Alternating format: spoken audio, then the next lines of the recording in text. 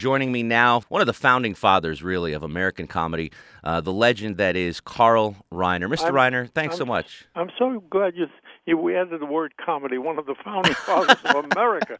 My God, would I have to be older than the 2,000-year-old man? That's great. No, definitely a founding father of American comedy, though. I mean, just looking at your resume, it's astonishing, and especially personally, the impact that your work has had on me and over the years. Just an incredible list of stuff that really holds up over time.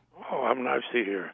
You're still rolling. In fact, you have a new book coming out called I Remember Me. If somebody knows where to buy books, they're waiting for you, and they're stocked and waiting for you to grab.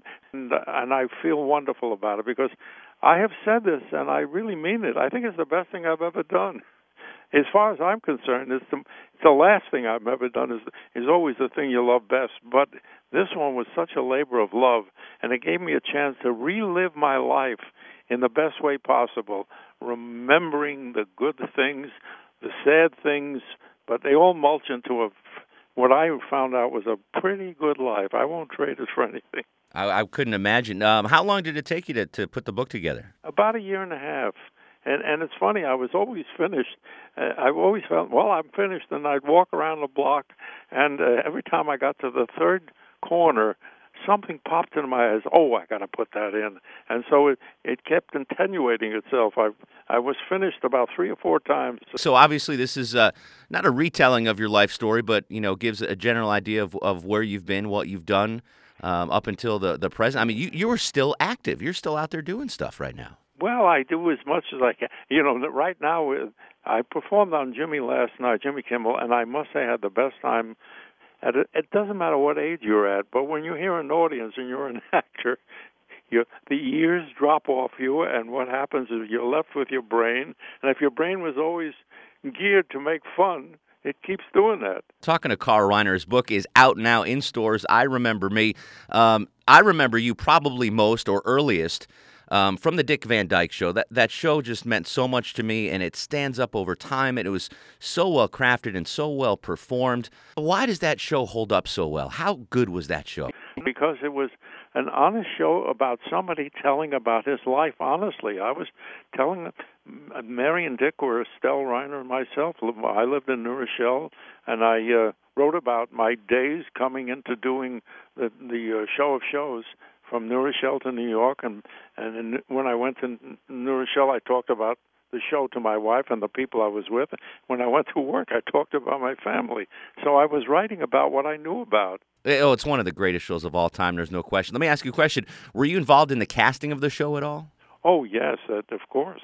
I was involved in the casting of it, but the casting of Dick Van Dyke was a wonderful not an accident.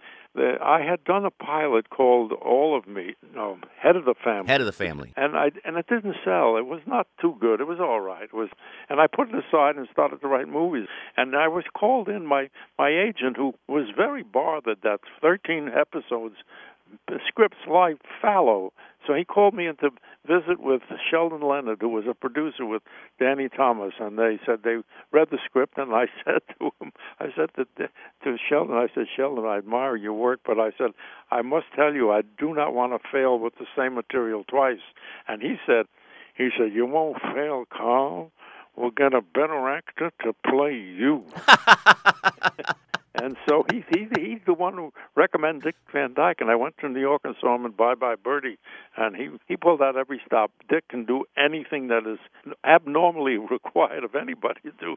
He can move, he can dance, he can sing, he can fall, he's just an extraordinarily talented and good man. That's the thing that made it so good to work. It was the happiest days of my life, those 5 years. No doubt about it. And Mary Tyler Moore, was she an unknown before that show? Oh, yes. Danny Thomas, who was putting up the money, and I said, I've seen 30 girls, and I don't know who it is.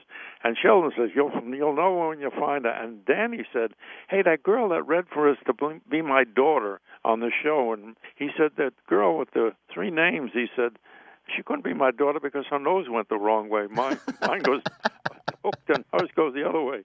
So we remembered her name was Mary Tyler Moore. I called her, and I asked her to read, and she read two 2 words. It's just hello, Robert. She had this ping in the voice that thrilled me, and so I went across the room and, like the claw that you see in these fairs in a box, it looks like a claw hand. I grabbed on top of her head like a claw, and I said, "Come with me." She thought I was going to accost her, and I walked her down the hall to Sheldon. I said, "I found her. I found her." And that was how we found Mary. Brilliant. And, of course, rounding out the cast, Buddy, Sally, just Yeah, how fun was it to write for them? Those were suggested by Sheldon. He immediately said, "Sally's the girl for this."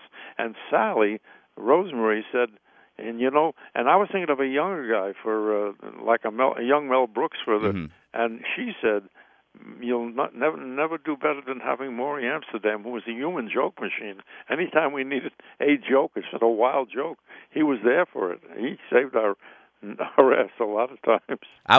That's why I was going to ask is how fun was it to write for the Buddy character of Maury Amsterdam? But so apparently he came up Well, with... we wrote his story, but every once in a while we needed a quip, and he was full of quips. He was called the human joke machine, and he really was that. Any subject, he'll give you 5 jokes on any subject. Just a magical cast, a magical show. And Carl Reiner joins us. His book, I Remember Me, out in stores now. Basically a tale of an amazing life. We talked, and it's your job, you people out there, to get those books out of those stores. They're stifled in those stores.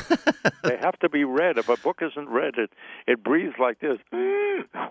You want them. You don't want that sound in your town. Absolutely not. Speaking of great television, is there still being great television being made today? Oh, sure. What are some of your favorites? There were some wonderful shows on. Some situation comedies are very funny, Mm-hmm. and but most of them are on cable because the network shows are too short. They put in too many commercials. We used to use 28 minutes to tell a story. Now they're using 20, and so you get a lot of jokes. Sex jokes, but the cable shows. There are some awfully good cable shows. I love this girl, Zoe Deschanel. She tickles me no end. I love to look at her. She is adorable. Let me ask you a question. The younger audiences probably know you from the Ocean series, the Ocean 11, Ocean 12. Yeah, thank goodness I did those. The kids would never know who I was. That's a pretty... My claim to fame is that I know Brad Pitt and Matt Damon and George Clooney personally, and Don Cheadle and Andy Garcia. Were those movies as fun to make as it seems it would be? Absolutely. Those people, not only are they handsome, wonderful actors, every one of them is such a good human being. I really admire all, and funny. That's the thing. They practical joke each other all the time. Now, were you in Vegas? Did you actually shoot those in Vegas? Yes, we were in Vegas. I'm so glad they invited me to be with them. I said, "You made it possible for younger people to know who I am." I said, "Oh, the guy from the old man from Ocean's 11." They're great movies, and it was a great character, and you performed it well. Are you you left the East Coast, went to the West Coast. Are you a Vegas guy at all? Did you frequent Vegas back in the day? No, I haven't been in Vegas except to do that movie. No, I'm not a bettor or a gambler. Now, do you ever come back east, or are you pretty much No, well, when you get to be 90, flying is not the thing you want to do, because when you get back east, you know what they don't have there? They don't have your bed and your pillows. Amazing. All right, so I go to L.A. a couple times a year. I've got some good friends out there. But they take me to the trendy restaurants, and I want a good deli. Where's a good deli in L.A. that I can go to? A good deli is Nate and Al's in Beverly Hills is still one of the best delis.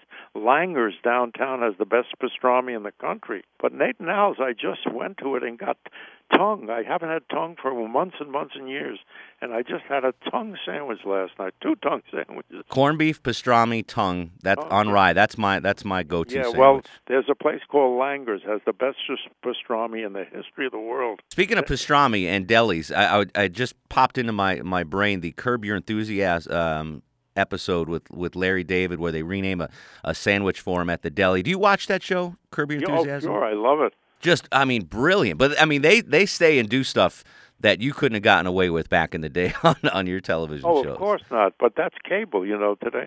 That's the difference Well, we weren't allowed to say pregnant on the Van Dyke show.